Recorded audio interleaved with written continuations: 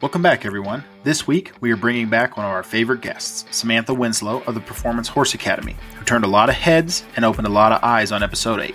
If you haven't listened to Episode 8 yet, be sure to go back and take a listen. The Performance Horse Academy guarantees faster runs, sounder horses, and the most supportive online community in the equine industry.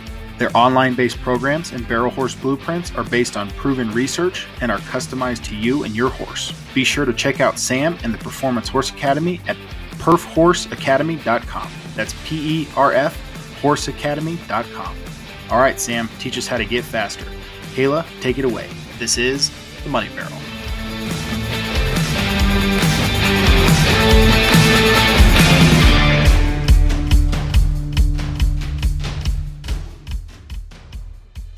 Today, we are getting the chance to talk to Sam Winslow of Interval Timing and Performance Horse Academy again. You are our first repeat guest, so thanks for coming back.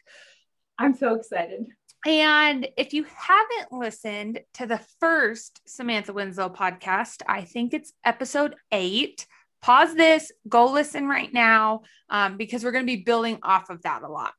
And I listened to it again this morning just to make sure I knew what we talked about, and I didn't repeat myself a ton. And we talked about a lot last episode.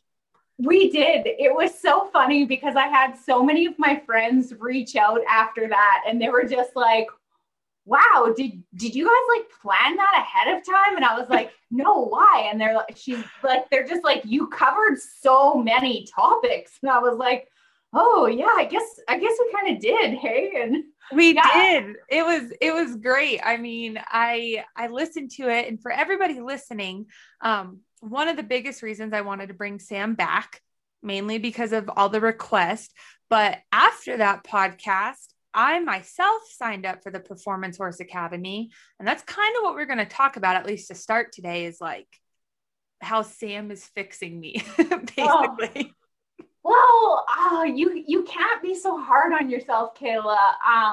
What I did see though in yourself, and I see it with so many people, is just a disconnect in the understanding. You're an incredible rider. Your statistics speak for themselves. You know, I love stats. And your statistics speak for themselves, Kayla, but every horse comes with like a blueprint, and their structure really dictates so much of their ability.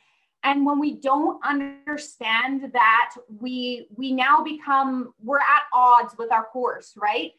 They're telling us one thing, we're trying to tell them how we're going to do it. And, you know, we're going to do this. And they just, a lot of times it comes down to their physical capability and the inability for them to do what we're asking without hurting themselves. And, you know, not that I like super creep you or anything, but you had a little yellow horse, and I could just see that you weren't quite understanding what the disconnect was between the two of you. And I was just like, oh my gosh, I want to help Kayla. And that's really kind of, you know, I was like, you know, in the last episode, I was like, someone's supposed to send me pictures. And, you know, that's kind of where it starts for a lot of people is when I can break down structurally how their horse is built. And that always comes with a set of like, this is going to be easy. This is going to be challenging. And, you know, it just opens up the communication between you and your horse again. Yeah. And I want to kind of tell my side of it too, because that I was, before we took the podcast last time, I was like, yeah, I'm going to send you pictures. And then of course I didn't, because I'm always a couple months behind in everything I do. But what Sam does is you can send her pictures of your horse and then a ton of other stuff, but she is able to like analyze the skeleton of your horse. And what's crazy is when I finally did this, I I have a little mare that I'm riding, if people have seen the videos, and I was having a problem with her. Her and I were not communicating well. I didn't think she was my style. You can ask most of my friends. I tried to sell her for pretty cheap for what she's worth, because I was like, her and I don't fit. Like, I fit a different style horse. I can't work it out. Like, she's never going to make a fraternity horse. And she's beyond bred to do it, but I was just struggling. And Sam saw a picture of her and was like, oh my gosh, this mare is built to do the job. And I was like, I don't know, like, you clearly haven't seen our videos. Well, I don't know if we'll ever run the barrel pattern.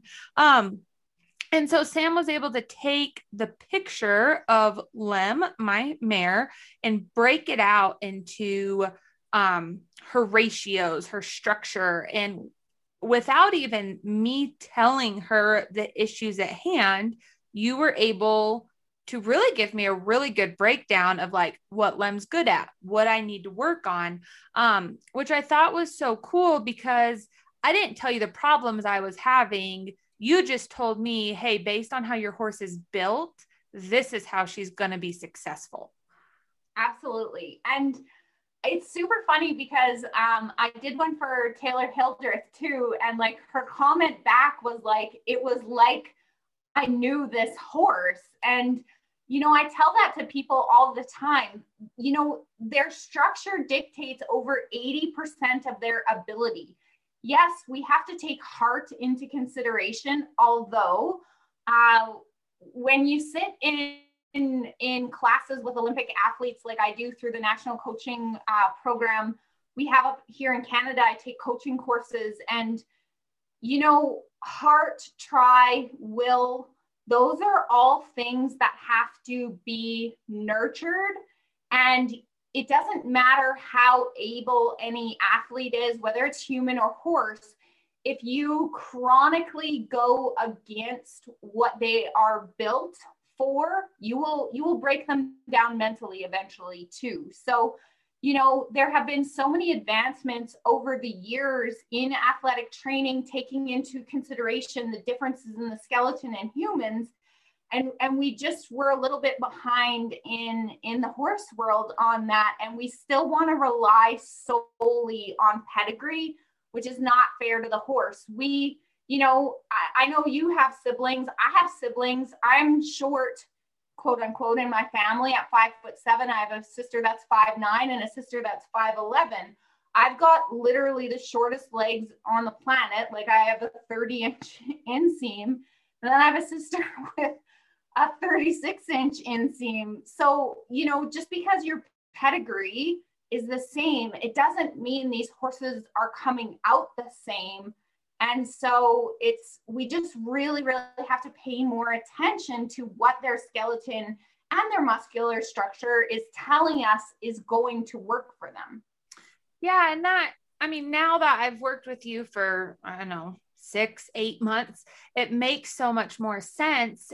But one thing I wanted to go over before we really like dig deep into the changes we made for me is a quick, I guess, talk about like ratios versus size, because Lem is 14-1. Right. We might be pushing 14-2, maybe.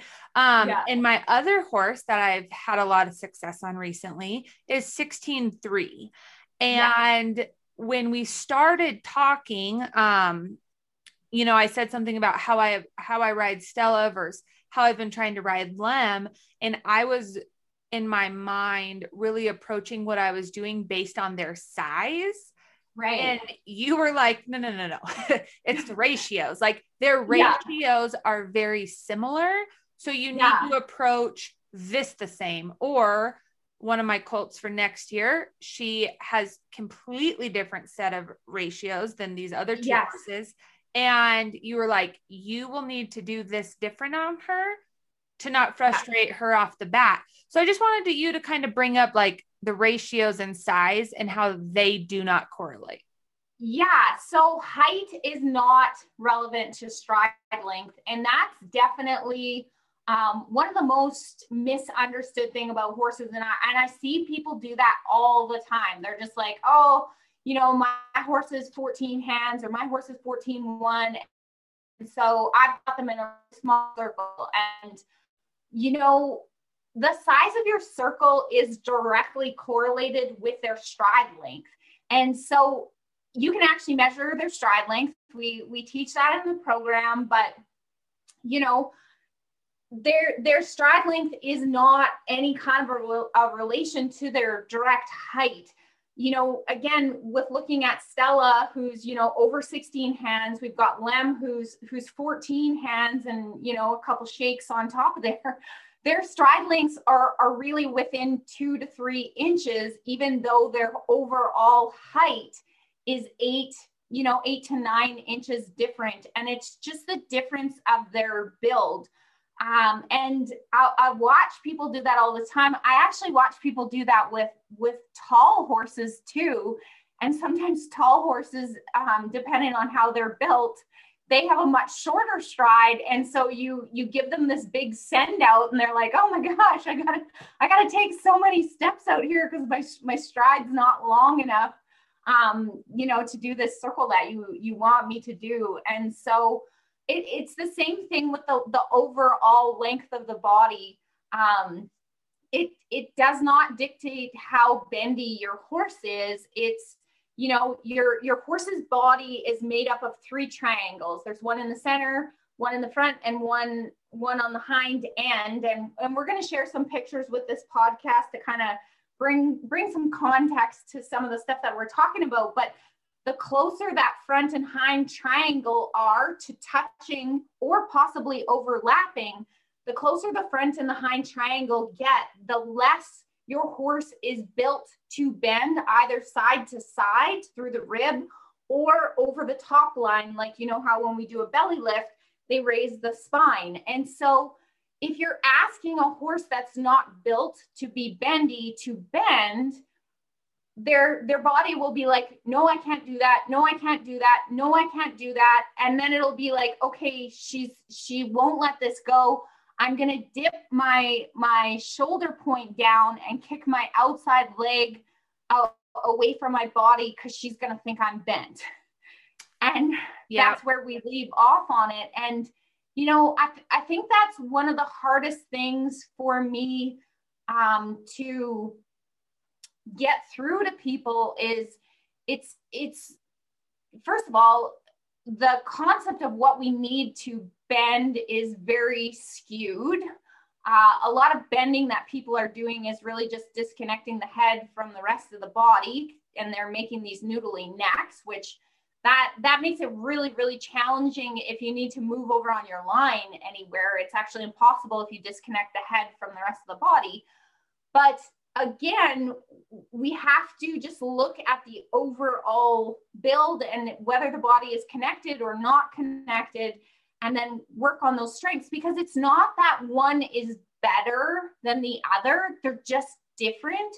And so there's kind of just different rules to follow. And, you know, we touched on that a little bit between Lem and Prim, right? Like, yeah, Prim's circle is going to kind of look more like an oval shape than a circle shape because of how she's built. And, you know, Prim is going to be a lot faster than Lem, but she's also, you know, going to struggle to turn a little bit more. So like from an interval timing perspective, Lem's going to kick Prim's ass in the turn, but in the same token, as long as you know, put Prim in a position where she can keep her feet moving, and even though it's going to look a little bit more like an oval shape, she'll catch back up and pass Lem again in the straight. So it's not, I don't know, everybody wants it to be like a one size fits all cookie cutter solution. And I mean, I don't know if some of you guys didn't have your mom buy you those leotards when you were a kid that was one size fits all.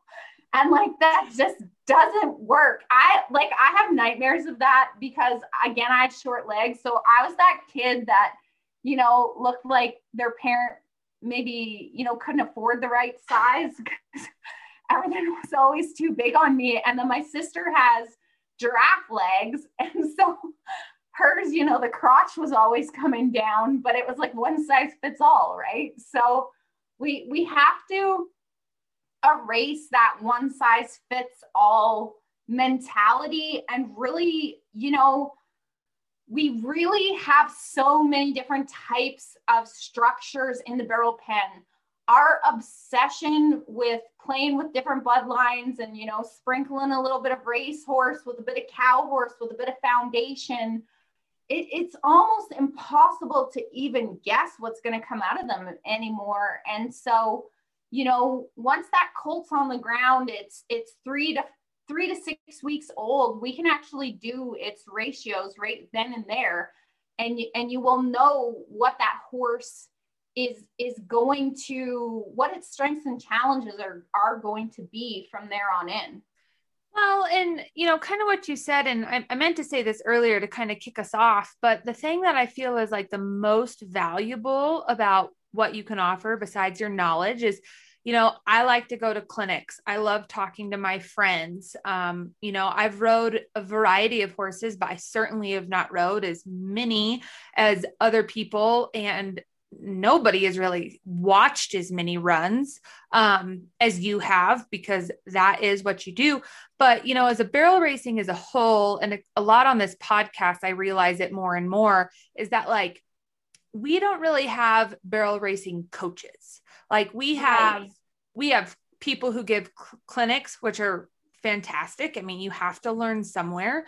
But when you go to a clinic, you are learning their way and what experiences helped them. And you know, every clinic you go to says you kind of have to adapt it to yourself. And some styles work for other people, but you specifically look at the rider and the horse. And for that pair, you are able to help them. So even though it's virtual from afar, Zoom calls, like I really feel like your title should be barrel racing coach because that's what it is. And I really feel like that's needed. I mean, reiners, cutters, you know, they all have trainers that they go and ride with or, and we don't really have that in the barrel racing industry. Like I said, I have a lot of friends I ride with. I send my videos and stuff and, you know, we kind of talk about it, but still from like an actual coaching standpoint, I feel like that's really where your knowledge is able to shine. Aw, thanks. Because that's really my goal in this is like, I have a ridiculous amount of information and knowledge, and I will tell you, it's been the hardest thing I have ever done in my life is to take the stuff out of my brain, which is packed full. It's disorganized. There's for sure a few squirrels in there, and put it down in such a way that I can make that information usable. And you know, it really is a work in progress. And I am so grateful for technology like Zoom and, you know, all the video editing software I have and stuff like that, that you can send me a video and I can talk over it. I can draw on it. I can break it right down for you. And then because I know the structure and the biomechanics, I can draw that right on there for you, right? Like, you know, in some of your videos, we've talked about posture, right? And we were able to nip that in the bud before it became a problem, right? And I think that's where so many people, the horses have so much ingrained muscle memory from patterning before they can do the individual moves that it really becomes like a run-on sentence. Their pattern, there is no distinguishable moves, and there are 10 distinguishable moves on the barrel pattern. And, you know, someone who has a lot of feel, I mean, I look up to that all the time, but that doesn't always mean that they can transfer that to someone else. And, you know, we've compared you a couple of times to other people, and you're like, you know, I want to ride like so-and-so, or I want to do like so-and-so. And I'm like, okay, Kayla, but you're tall, you have long legs, but you also have a longer upper body, which puts your elbow higher along the side of your body, right? It doesn't land when you're sat in a saddle. It doesn't, you know, it doesn't come, your elbow doesn't come down to your hips. So, it's like, okay, but we have to adapt this to your body, right? And I think that's the part that a lot of clinicians miss when they're trying to help someone. And in my heart of hearts, I believe that everybody does it to try to help. I have to believe that, or I can't believe in anything. But sometimes they just don't have that basis where they can say like, oh yeah, this is going to look completely different on you. And I can't tell you to put your hand any lower, because then I'm actually taking away your strength, right? Our arms, when we're holding our reins, we never want the angle between our forearm and our upper arm any greater than 90 degrees. So if I tell you to start riding with lower hands, all I've done is taken away your strength, right? And then you're going to be so frustrated. But we could go online right now. We could find 50 articles of people that say you have to ride with your hands lower. But if we looked at those people, their elbows are lower on the side of their body. Yeah. So they just don't see those differences. And again, that's where I have invested a lot of time and a lot of money to look at this from a coaching perspective. I have always loved coaching from an early age. And, I do feel like where it is my strong suit, because I have the analytics, and for the most part, sometimes to a fault, I can leave my feelings out of it, right? Yes, you can. Regardless of what I want to hear, you tell me the facts. I know. And I know sometimes I have to like send another message after and be like, remember, I'm saying this with love or whatever, right? Because I am so direct, right? Like I really am like that weird math lady meme where it's like all these circles and triangles and rectangles and horses and people. And it's like making this weird picture in my brain. And I literally just speak it as I see it. And I draw the pictures and stuff like that. But sometimes I listen to stuff back and I'm like, whoa, shit, I should have put a little bit of a filter on that. Like, because I understand how many feelings are involved. We all do this because we love it, but we also are financially invested in this. We all sacrifice something to barrel race. I don't care who you are. You're either sacrificing your family or your housework, or, there is always somebody in your life who's like, oh, missing out on the annual family camping trip again. And it's like, yeah, well, if you'd stop putting it on the same weekend as the Pinoca Stampede every year, I'd come. But until you fix that, right? And so our feelings are so invested, but it's what makes us an easy target for marketing. And, I get personally offended on behalf of the whole barrel racing community, how over marketed we are, to, like how much we are marketed supplements and saddles and pads. And our price threshold on average for barrel racing equipment is like 400% higher than what they market and relabel the exact same product to, say, a cutter.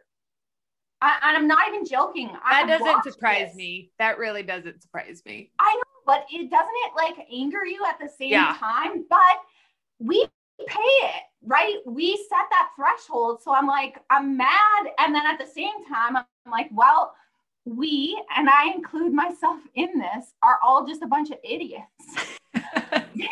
There's that lack of filter kicking in. And I put myself in there because I get caught in it. Just, that's where, I've got my non-rodeo regular person to walk me off the ledge, the spending ledge every once in a while. But well, let's take a perfect example of that, because I think when we started this and, you analyzed Lem, and then I think I was talking to you about bits, and you were like, no, we're not going to change the bits. You're like, you need to send me your ratios. And I was like, what are you talking about? And so I sent you my ratios, which I'll let you explain that in a minute. But it was analyzing me as a rider, because just like we discussed, and this does come around to the bit thing, but just as we discussed analyzing the ratio of the horse, you were like, hey, we need to analyze you as a rider. And so I kind of just want to go through the story of how, you know, you analyzed my ratio and then you're like, what size saddle do you ride in? This is what you need. This is the angle. Like, let's kind of talk about that, because the saddle change you had me make was one of the most eye-opening things that I've got to experience. And now that I've been through it, I see it everywhere. Like, I know people looking for saddles for sale.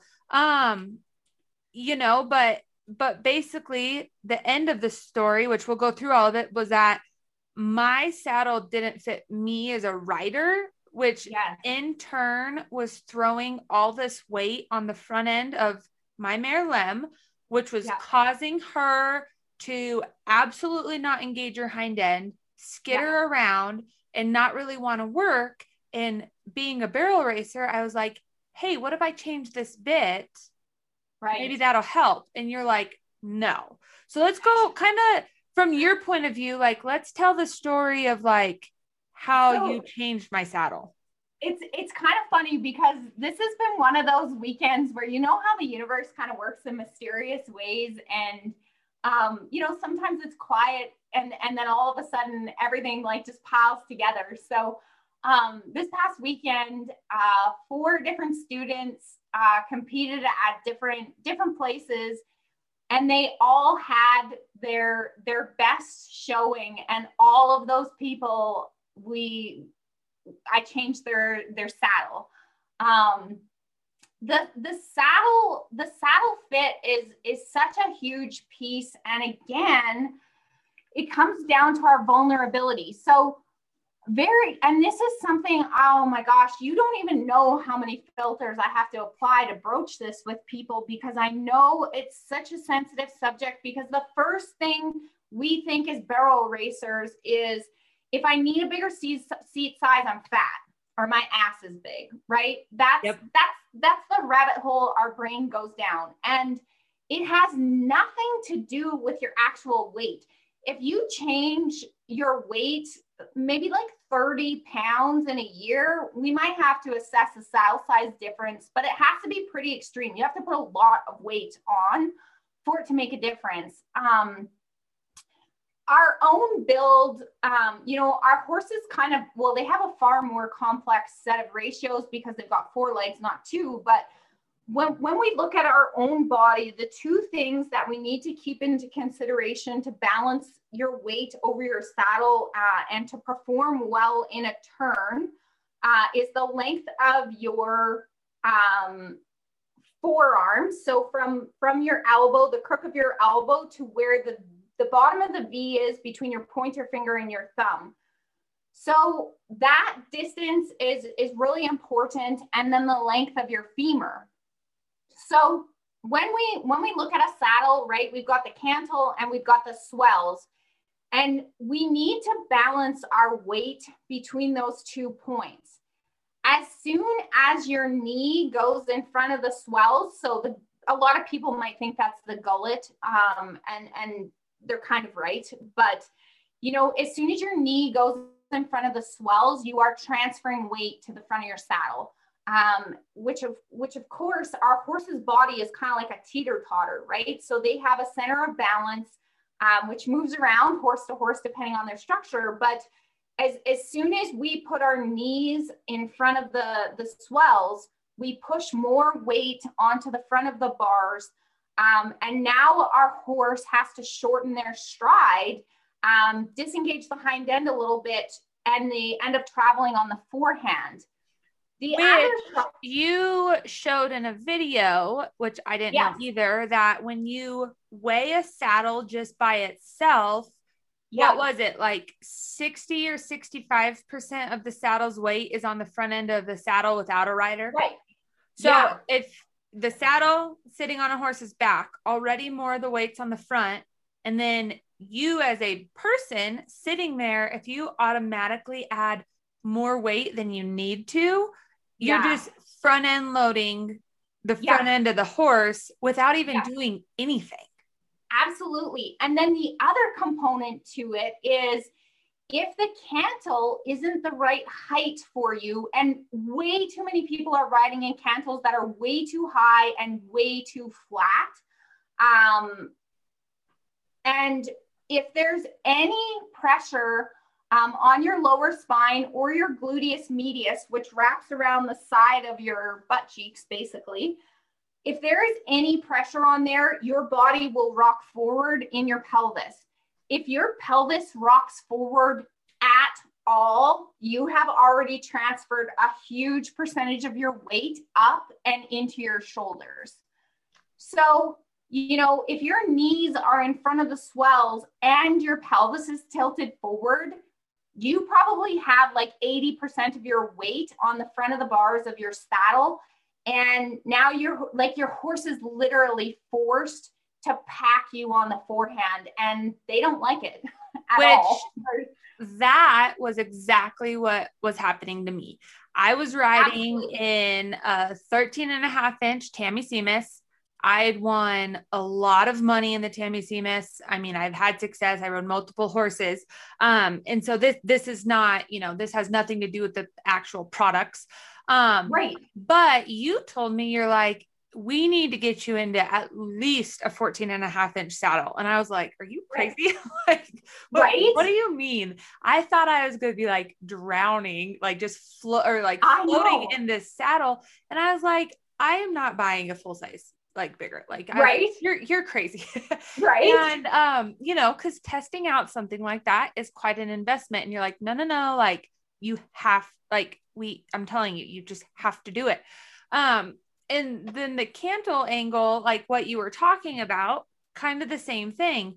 The height of the Tammy Seamus cantle and the angle, with my particular build was just what you said, rocking me forward on my pelvis, like just at the get-go. So especially on Lem, who I really needed to work on sitting deep, sitting back, you know, trying to slow her down with my body. That saddle was just slightly rocking me forward. So that weight was going forward, the whole deal. So you said, we need a 14.5-inch. I think you wanted me to get like a cutting saddle, right? And I was like, whoa, now like I have to draw the line somewhere to test it out. And so the next closest thing was a coat, and you showed me kind of the angles, and you're like, try to find one of these to test it out. And I'm like, okay, like, I think it took me a couple weeks, but once you put it into my head, I almost started feeling like claustrophobic in my saddle. Like I could see it, I could feel it. And I just had never known before. So I went searching on Facebook to find, you know, a used 14.5-inch coat saddle, to test it out. And I mean, like night and day difference. Yeah. And you know, again, I don't want anybody here thinking Tammy Seamus's saddles are bad. They are absolutely fantastic. If there's one thing we have in barrel racer land, it's literally a smorgasbord of incredible saddles. Mm-hmm. Like nothing drives me more crazy than those posts on, you know, some of these forums where it's like, what's better, you know, this or this? And I do apply filter settings because I don't respond to those posts, but it's just like, they're both great. They just have a different cantle angle, and they have a different stirrup hang, and they have a different height to the swells. So they're going to feel completely different for two different people. And that's what I think is so important, because there is going to be somebody that comes to you and be like, hey, you need a double J, but you specifically told me, don't you dare go to a double J. I can't remember what else you said. I told you specifically no posies, because you're not built for a posy. Yeah. And I didn't know that. I had rode in some posies before, and, you know, like I said, it's not necessarily the type of saddle, but it's just the different build. And had you not have forced me to go that way. I mean, I didn't even realize, but I got the bigger saddle. I sent you pictures to see where I was sitting. The first day I kind of was like, oh my God, like I'm never going to be able to run in this. Like, I feel like I'm like just floating around. But that extra space was able to get my center of balance over my horse's center of balance, and that weight off her front end. And like, I had never talked to anybody of something like that before, because it's always about saddle fit in the horse and not saddle fit for the rider. Absolutely. And, you know, it is important that we find angles of our bars and widths of our gullets that are comparable for our horses, but it's not nearly as important as our weight distribution, because we cause the weight. You can put the worst fitting saddle on any horse, and until you put the rider up there, it's not going to do anything. There's no weight and there's no pressure until we add the rider to the equation. So we are that determining factor, whether that saddle is going to cripple that horse or not. And, you know, I feel like I'm in such an uphill fight on this. First of all, because everybody trying to sell somebody a saddle, they know where to cut right straight to the feelings, right? We have more feelings about our horse than ourselves. And so they cut straight to the feelings, and they, you know, oh, we're going to fit this to your horse. The other issue I have with saddle fitters is like, they're fitting saddles to horses that have horrendous posture, like deplorable posture. And it's like, oh my gosh, this horse is 4 to 6 weeks away from being able to even tell what its top line is supposed to look like and how that loin is going to fill in, because it's just got such terrible posture, which again, that could be caused by the saddle in the first place. But again, it's, you know, 90% of the time it's how the saddle fits the rider, not the other way around. We want it to be the other way around. We don't want to have to bear that responsibility. We also do not want to have to wrap our head around the fact that, you know, I need a bigger size. But it's not about the seat size. Like, the seat size is actually an irrelevant measurement, because when you go from the back of the swells to the top of the cantle, depending on what the angle of that cantle is, a 14-inch saddle is completely different on, say, a Posey than a Coates than a Seamus, because the angles of the cantles are all different. So again, we're using this arbitrary measurement to, first of all, stroke our ego. And second of all, it's just crippling our horses. And because it has such a huge effect. It's not just the top line. It's just not just the loin. It drives the sternum down when our horses are constantly forced to carry us on the forehand. And as soon as you drive that sternum down, it restricts the stride from the hind end. Well, as soon as we restrict the stride from the hind end, we also put more pressure on the fetlock joint, the hock joint, and the SI. And it's all of this stuff, you know, wrapped together. And, you know, that's just a small little stroll down like how my brain works, but it's not just one thing. And so, you know, it is for sure that one cause, but the effects are so far reaching for that one little thing, for an inch. It's like, you aren't willing to give up an inch for your ego, but you're willing to sacrifice your horse's body for that. And again, that's going to sound super harsh, but it's true.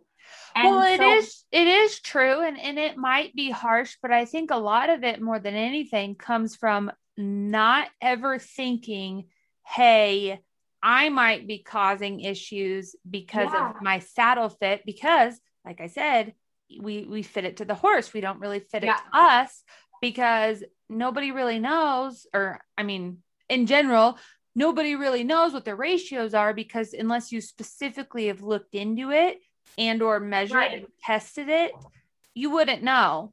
I mean, you just wouldn't. Yeah. But once you got the saddle for me, we still had a little bit of work to do because we had to do the right saddle pad and then still getting it level because I was riding a colt. She was built a little bit downhill.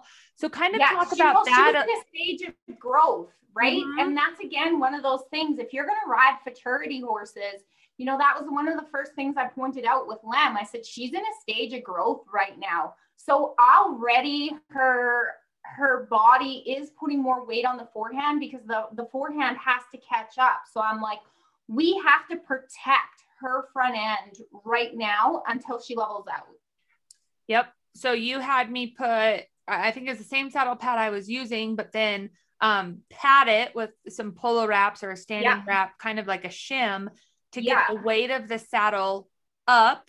So it was level on her back. Literally went to Amazon and bought a little level to make sure that the saddle was sitting level on her back. And by doing that, I mean, we just alleviated like so much weight off her front end. And you could tell within just a couple weeks of riding her, like she wasn't as squirrely. Her confidence was coming back. She wasn't trying to kick out that hind end and kind of scramble because she actually could get on her hind end going into a turn without being dumped on her front end. Like she could do it without me hindering it. And for this horse, I mean, she doesn't take any BS. Like if it doesn't work for her, she's going to tell me. And that's why we were butting heads so hard. Cause I didn't understand what she was trying to tell me, but like the saddle move made such a difference in like her ability to do her job and her willingness to do it. And I think forever forward, no matter how long Lem stays in your barn, you will be grateful that she opened up your ears and she made you listen, right? Mm-hmm. And you and I have had a few conversations, and I've had a lot of conversations with students on this where we think we want a complacent horse. We think we want a horse that when we tell them what to do, they say, you know, when, how, you know, they just do it, and they do it to the best of their ability, but we aren't always right. And, you know, Lem wasn't willing to sacrifice her body anymore, even as a 4-year-old. And, you know, I'm grateful. I mean, they say horses come to us to teach us, and, you know, some stay in our lives longer than others, but you know, I would say that no matter how long she stays with you, you can tip your hat to her and say, thank you for not being complacent. Thank you for not giving in, because you would not have a sound horse right now, you know, this many months down the road. Well, we may not have been completing the barrel pattern right now if it wasn't for it, but it is true. And I think a lot of people, me, I can just say me, like you said, like it's fun to get on the horses that are really easy, that just want to do it, that try really hard. And I have 2 of them, Stella and Trim, that will do anything I ask whenever I ask, and they will go above and beyond to do it. And Lem wasn't like that, but yes, now the more that I'm learning, I am able to hopefully not put my other 2 mares in positions that they will try harder for, that then will get them hurt. Which is what I'm learning as well. You know, if we allow them to run like their body is supposed to, and, you know, they are able to make it easier on them, we should have sounder horses in the end. Absolutely. I got an amazing message from a student this past weekend, and last year she came into the program and her horse was 17 years old. It had pretty much lifelong injections everywhere. And we identified right away that, you know, the gluteus medius, which is, you know, the muscle right over top of the SI joint, was way overdeveloped. So was the biceps and the posterior muscle group. So basically the whole group of muscles that's from the point of the buttocks down to the tibia femur or stifle joint was completely atrophied. And, you know, she came into the program and this horse had literally come to her. She'd wanted this horse for forever. It had been out of her price range, and it had a fetlock injury the year before. And so the person who owned it wanted to be more competitive. And so she sold this horse. And so what we found was the bit setup that she had used before had caused this massive muscle knot in her neck over C5, 6, and 7 vertebrae, which is right in front of the withers. And when you have a knot in your horse's neck, and we did a little bit of work on Lem's neck to, you know, get those knots to come out, then the whole body behind that becomes kind of stiff. And whenever we get overdevelopment over the muscles in the SI and the bicep, it actually blocks the posterior muscles, right? They can't do their job anymore.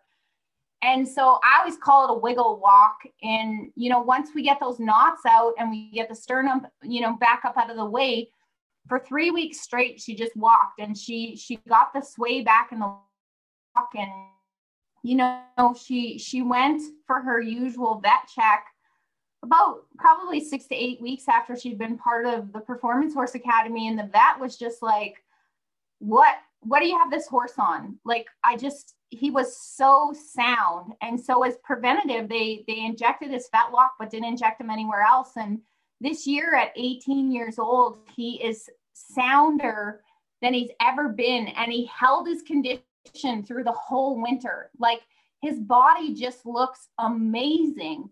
And, you know, it's a testament that it's not always age, but if you give that body the opportunity for that skeleton to get back lined up again, and sometimes you need help from other people, right? Like, I've told people, like, you need to get a chiro in here, like that breastbone is completely out of place. You know, they're going to tell you the first and second rib are also locked.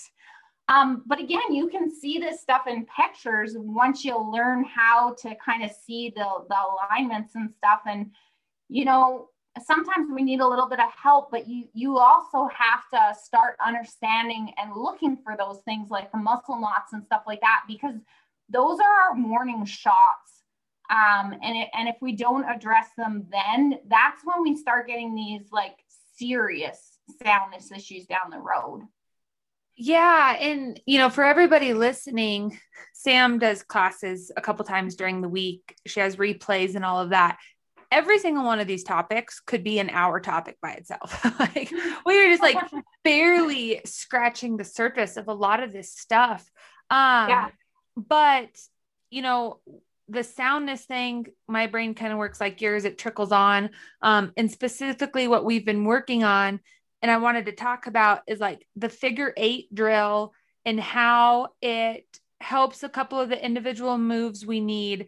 But, you know, I was just watching a class of yours this week, and the lead changes and where we do them in between first and second, and like what an important role that plays again in soundness. Because I never once thought of, when you are asking your horse to switch its lead coming right out of first, like how much torque you're putting on their body. Absolutely. And that causes so many SI issues. I never thought of it before. And the power of a circle is letting velocity push you off, right? And it sounds like the craziest thing in the world until you feel it. Yes. But it's like when we're trying to get that lead change, when we're coming out of the barrel flat, we're just, it's kind of like a big cluster there. It costs us so much time on the clock, but yeah, you're right. It also costs us in the soundness, and it makes second barrel so hard. I feel sorry for the second barrel because it gets thrown under the bus all the time, but it's like, that's where your line to the first barrel, your first barrel, how you came out of the first barrel, all that piles up at second. Like, there's so few horses that actually have second barrel issues, but that's where all the problems compounded from the first part of your run. And so there's so many knocked second barrels, and I see people schooling their horses, and I'm just like, oh gosh, that's not going to fix it. So kind of explain like the figure eight drill and where that ideal lead change is. I'm going to post a picture that you sent me, which is the 10 moves of the barrel pattern. And I guess we could kind of start there. And then, just kind of briefly go over them. But like I said, that figure eight drill and working on that lead change again helped get me allowing my horse to be in the correct position to make it a little bit easier for her, which then she doesn't want to fight me. Right. But that lead change thing, like the location of it, I never really thought about. And now it makes sense. Right. Yeah. So we want it somewhere close to the middle.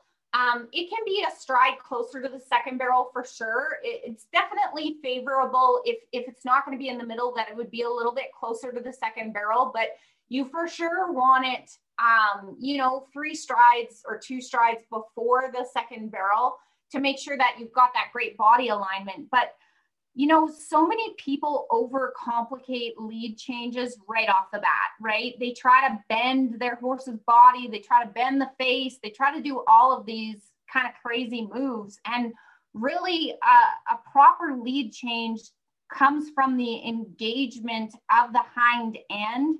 And so by doing the figure eights, it helps you. And again, you want to have 2 markers in the middle, right? So you hold yourself accountable and you break down in the center there and you do that simple lead change.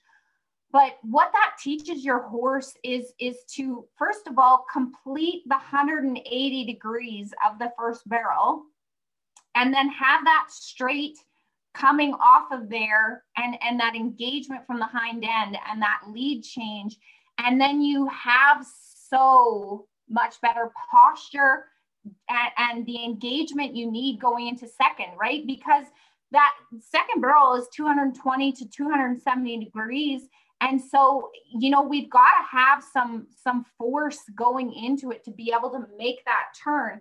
And I mean, the other component of, it's kind of a 2-barrel drill, right? Is also being able to make 180 degrees and a straight, right? And really practicing transitioning off and on the circle.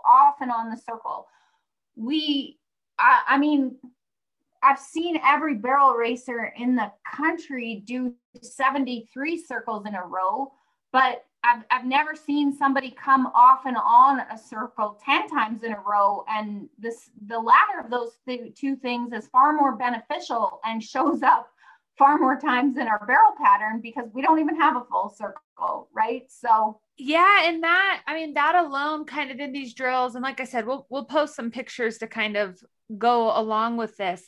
But yeah, even your single barrel drill, I was doing it yesterday, and yeah, you usually do some big circles. You come in, you do a 360 degree, you circle the barrel a couple times, you go out, you do a couple circles. And when you're thinking about the moves you need on a barrel pattern, you don't ever need a 360 degree circle followed by bigger circles.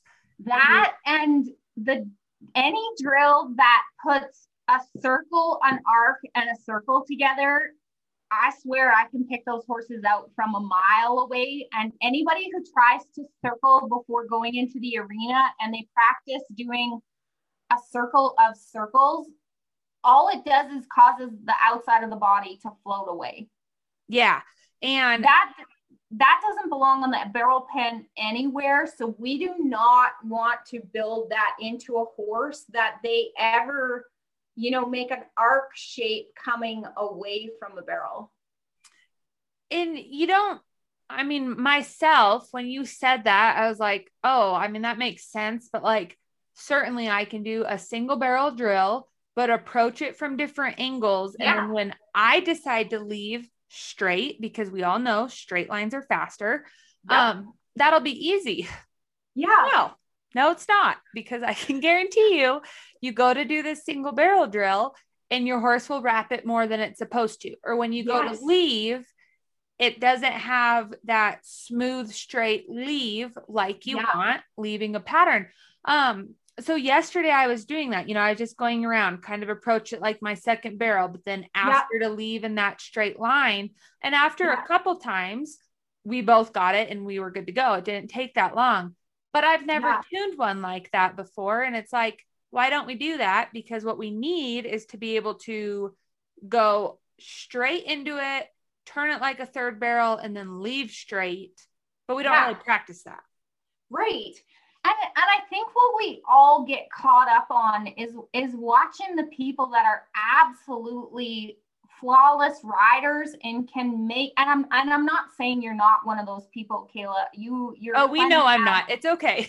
You're plenty talented enough, but you also have an extremely busy life.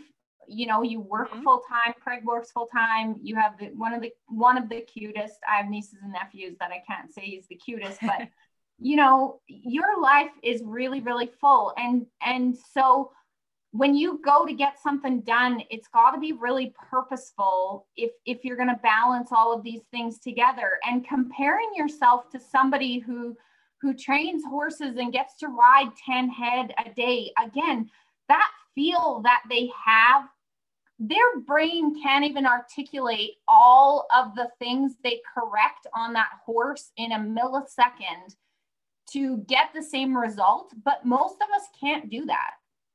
And, if you want to make horses that can go on to the next person and be successful and stuff like that, they have to have the individual moves. They have to.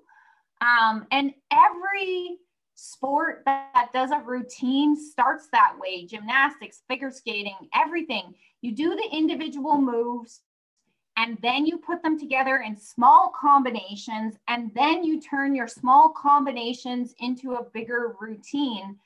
And we don't want to do that. We want to just put a pattern on them. And if you have a ton of feel, if you ride 10 head a day, I have no doubt in my mind you can get it done that way. But for the rest of the world, that is not going to work because it just gets sloppy. And I'm just repeating this basically because I've listened to your classes, so I know exactly what you're saying. But for those that haven't watched it, people might be like, what is she talking about? But you sent me a list from my beautiful time in Washington that was like check marks. This is what we have. And the moves are straight up to the first barrel. We've got a straight connected, you connect a straight to an arc to 180 degrees, 180 degrees to a straight to a lead change to a straight to, let's call it 220 degrees, give or take, depends on if you're on a standard or an oblong pattern. 270 to another straight, a straight to a 180, and a 180 running home. So there's 10 moves. Your horse needs those 10 moves on the barrel pattern. And one of the things that horses are lacking the most is a straight, like a straight body straight. Yeah. And it's funny because I'll question students every once in a while, like, have you been practicing your straights? And every time it's just like, oh, no. And it's like, if your horse can't travel engaged straight, that makes up the bulk of our barrel pattern, right? Like a standard pattern is, right around that 650 foot mark, and only about 90 of that is in turns. So if your horse can't travel a straight with engagement from behind and great posture and have their center of balance, their horizontal center of balance leveled out in a full stride, it doesn't matter how much your legs kick, you're not going to get those times on the clock that you want.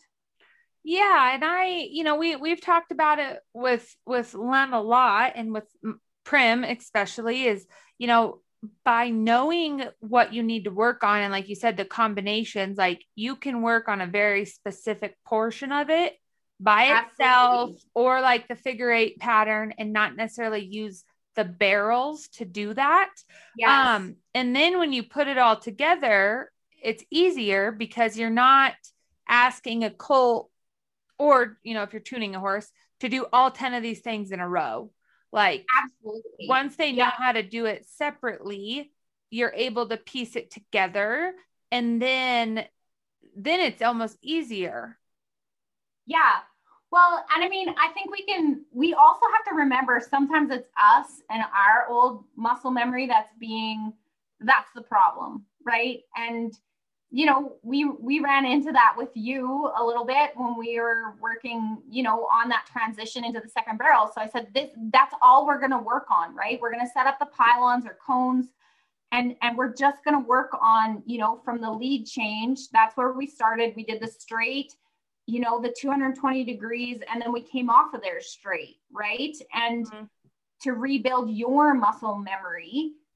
And, you know, again, knowing where those transition points are, knowing where you can pick it up. And I mean, you can watch or talk to anybody who's a dancer or a figure skater or whatever. You just pick it up at that spot and you just work on that thing that needs to be worked on, and then you just leave it. Right? You let that absorb, you let that sink in, and we're just filling our brains, our horses' brains, with like just way too much at once, and they're never able to catch on. And same with music, right? You learn different parts of a song, whether you're part of an orchestra or a band, or, you know, learning how to sing. You learn it in chunks. And those of us who don't barrel race for full time, it's not our job, it's what we love to do.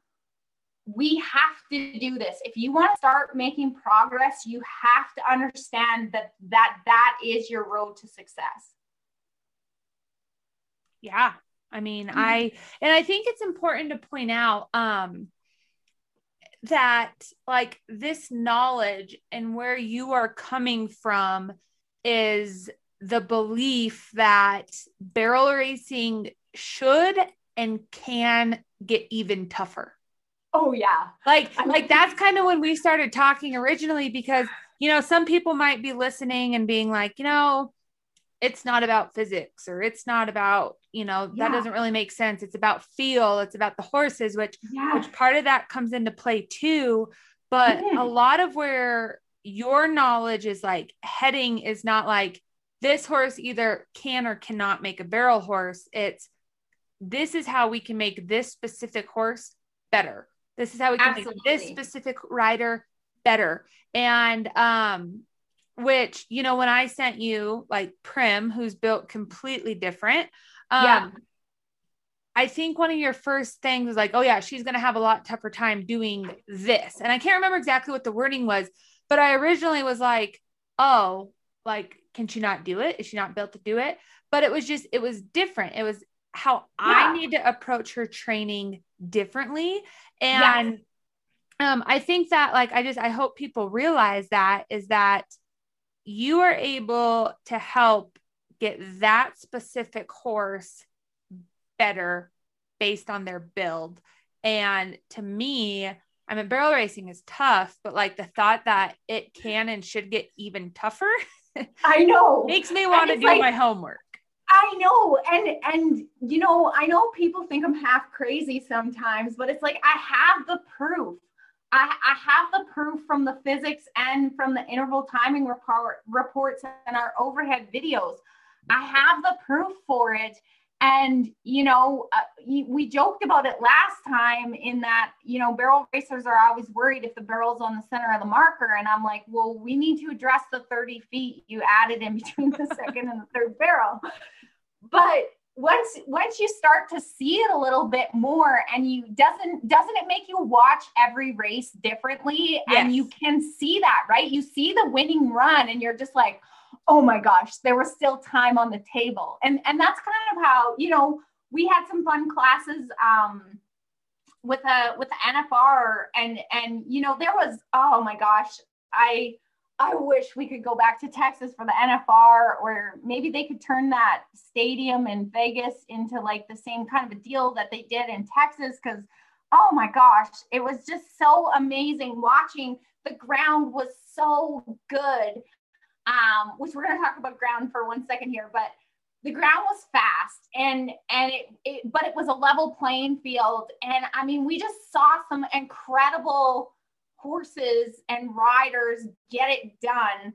And I was just like, you know, we analyzed Haley's runs, and in a turn, your horse can take a driving step or a balancing step in it. And you can see it in the posture of the body. And it's like around Haley's second barrel, sister took, I can't remember if it was 2 or 3 balancing steps, and they're not driving steps, with the outside hind leg. And I'm like, oh my gosh, there's still time on the table, right? And I mean, that run was amazing. And I don't say that in ignorance or arrogance, but it just gets me excited. We did it. We bred these better athletes. There are just so many tremendous athletes in the barrel pen, but we have to remember that they're not all built the same. So their pattern's not going to look the same. They're not all built the same. And if you yourself as a rider have a challenging build, there's going to be certain horses that are going to be easier for you to ride and harder for you to ride. And that's okay. But there's still time on the table. And I'm just like, oh my gosh. And I know in some ways it's overwhelming, right? When we're just like, oh gosh, I'd love to run, you know, that 17. And it's like, we've got 16s hanging out in the tree, and that fruit is getting lower and lower. We just got to reach out and grab it.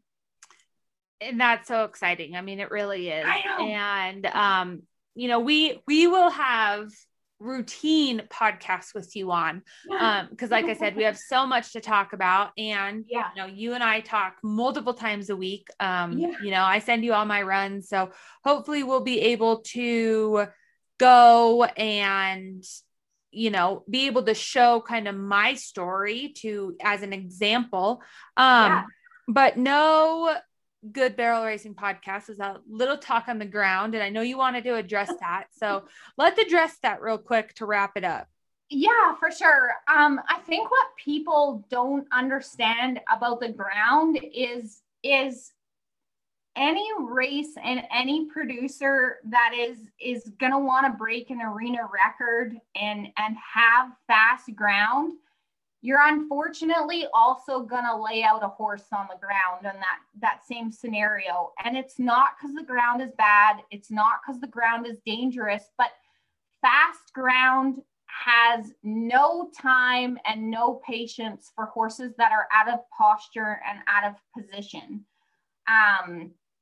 We saw it. There's a big race up in Canada. It's called the Canadian Barrel Horse Incentive. And every year in the short go, they rake after every 5 horses. And so what it does is it firms up the ground and it makes it faster. And they were 3 1,000ths off of the arena record. They're running 16.8s, but a couple of girls laid their horses out on the ground. And you know, we use that as an example in class because when we analyze the runs of the girls that fell down, they also put their horses in a very bad position to do that. And, you know, we've got to remember as barrel racers, if we want to, you know, if we want to start clocking faster times, ground is a component of that. It's, you know, sometimes it takes the, you know, it takes the blame and the brunt more than it should. But if we want to start running faster times and break the threshold like they do down in Brazil and stuff like that, we also have to be willing to have fast ground and fast ground. You cannot have your horse out of position. You can't have your horse on the forehand. You can't pull their feet from underneath them, which is what so many racers do. Mm-hmm. But because it's Kayla, it's a weird thing. It's almost like we've gotten too good at making safe ground because it lets people put their horses out of position and they don't fall normally. And then they enter up at these big races. And we saw it happen a couple of times last year. There was one race in South Dakota and everybody wanted that producer's head, but they broke the arena record 3 times in that weekend. And it's like, we have to be willing to recognize that.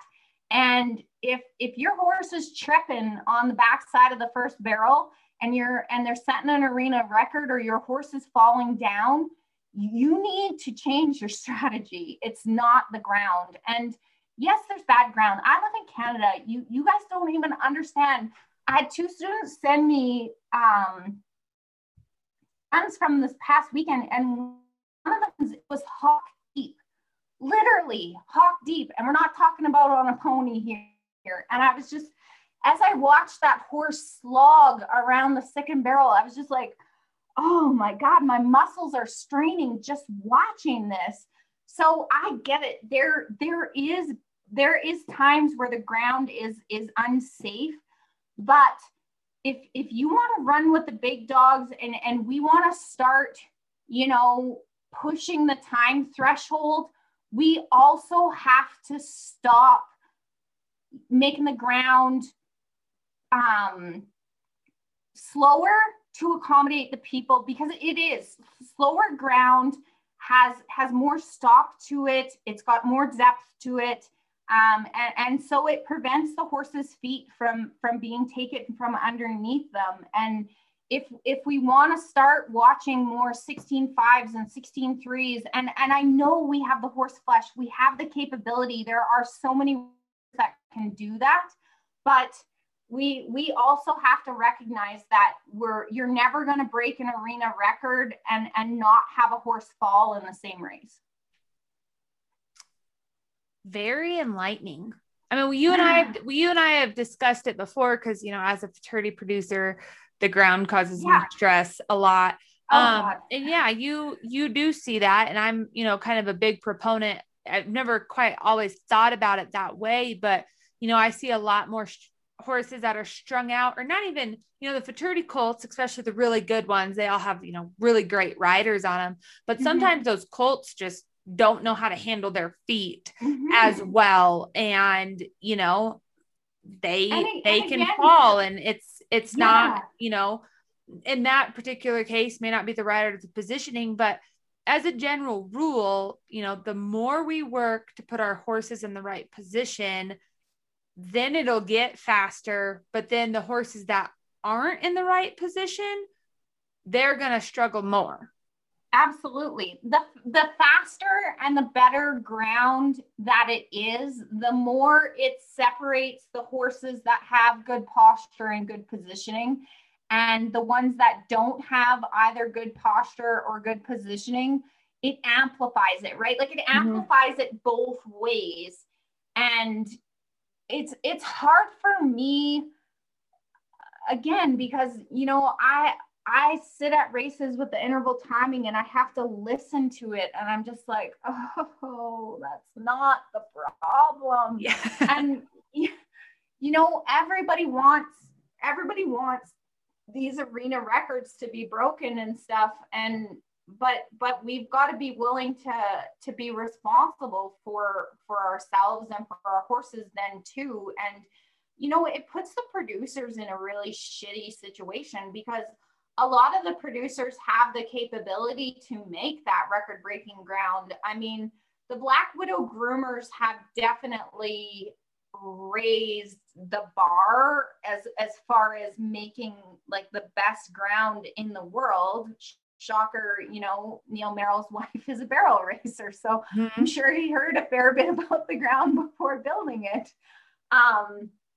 But we have to own that responsibility, and instead of people getting all their panties in a bunch on Facebook, you have to know that you can't break an arena record and people not struggle on the same ground, because it just amplifies both sides. The horses that are in great position, great posture, they're going to run the best times of their lives. And the horses that are in poor position or poor posture, it's going to be a wreck, and they're probably going to fall down on that same ground. So we have to put the responsibility back on ourselves. Agreed. So to wrap it up, honestly, I don't even know how long we've been talking. But if somebody wants you to do one of your posture structure job analysis, where do they go? What does it cost? And what do they get out of it? We'll kind of wrap it up with that. So after listening, hopefully our listeners go and take advantage of that, but tell us a little bit about it. Okay. So, you just go to the Performance Horse Academy, which is perfhorseacademy.com, and just click on Learn with Us. And then we've actually just remade it.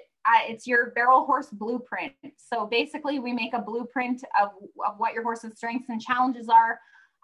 We send you a 15 to 20 minute overview. And thanks to feedback from other people that have had it done, we also do a Zoom follow-up call with you. So you can ask questions about it. You can have your horse as part of the Zoom call if you want. And I always make at least one suggestion and share some of the knowledge from our course to help people out, and help them understand their horse a little bit better. So it's a great way to really also see if you kind of like the information. If you want to get into our program, like what Kayla is part of, where you get to attend the classes or watch the replays if you have a busy life, and get your runs analyzed and stuff like that, because that's a big part of our program, is that feedback back and forth. We are not a cookie cutter program like a lot of online courses are right now.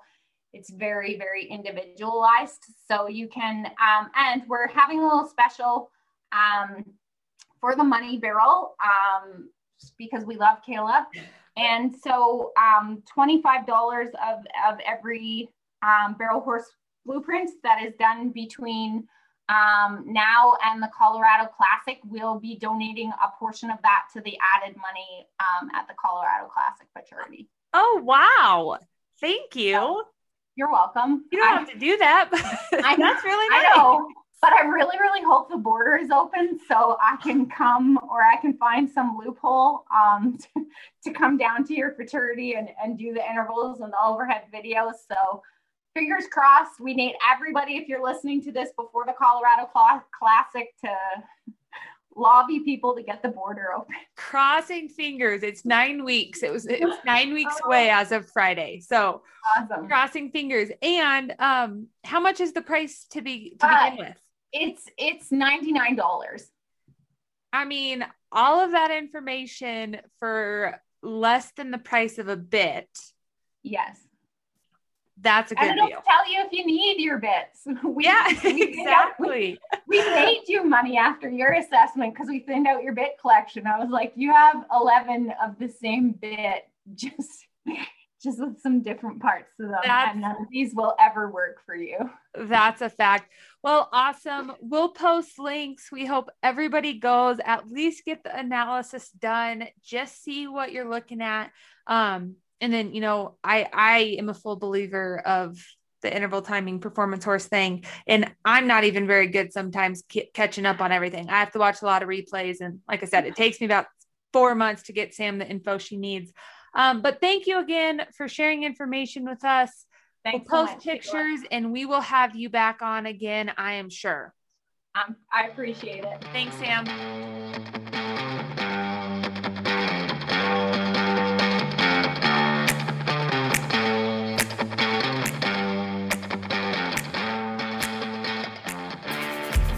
Thank you for tuning in week after week. We recently passed 100,000 total listens, so it looks like we aren't going anywhere soon. All we ask is you tell your friends, tell your family, and keep telling us what you think. Thanks again to Sam Winslow and the Performance Horse Academy. We know we will be having you back. All of you run fast, be safe, and we'll see you soon.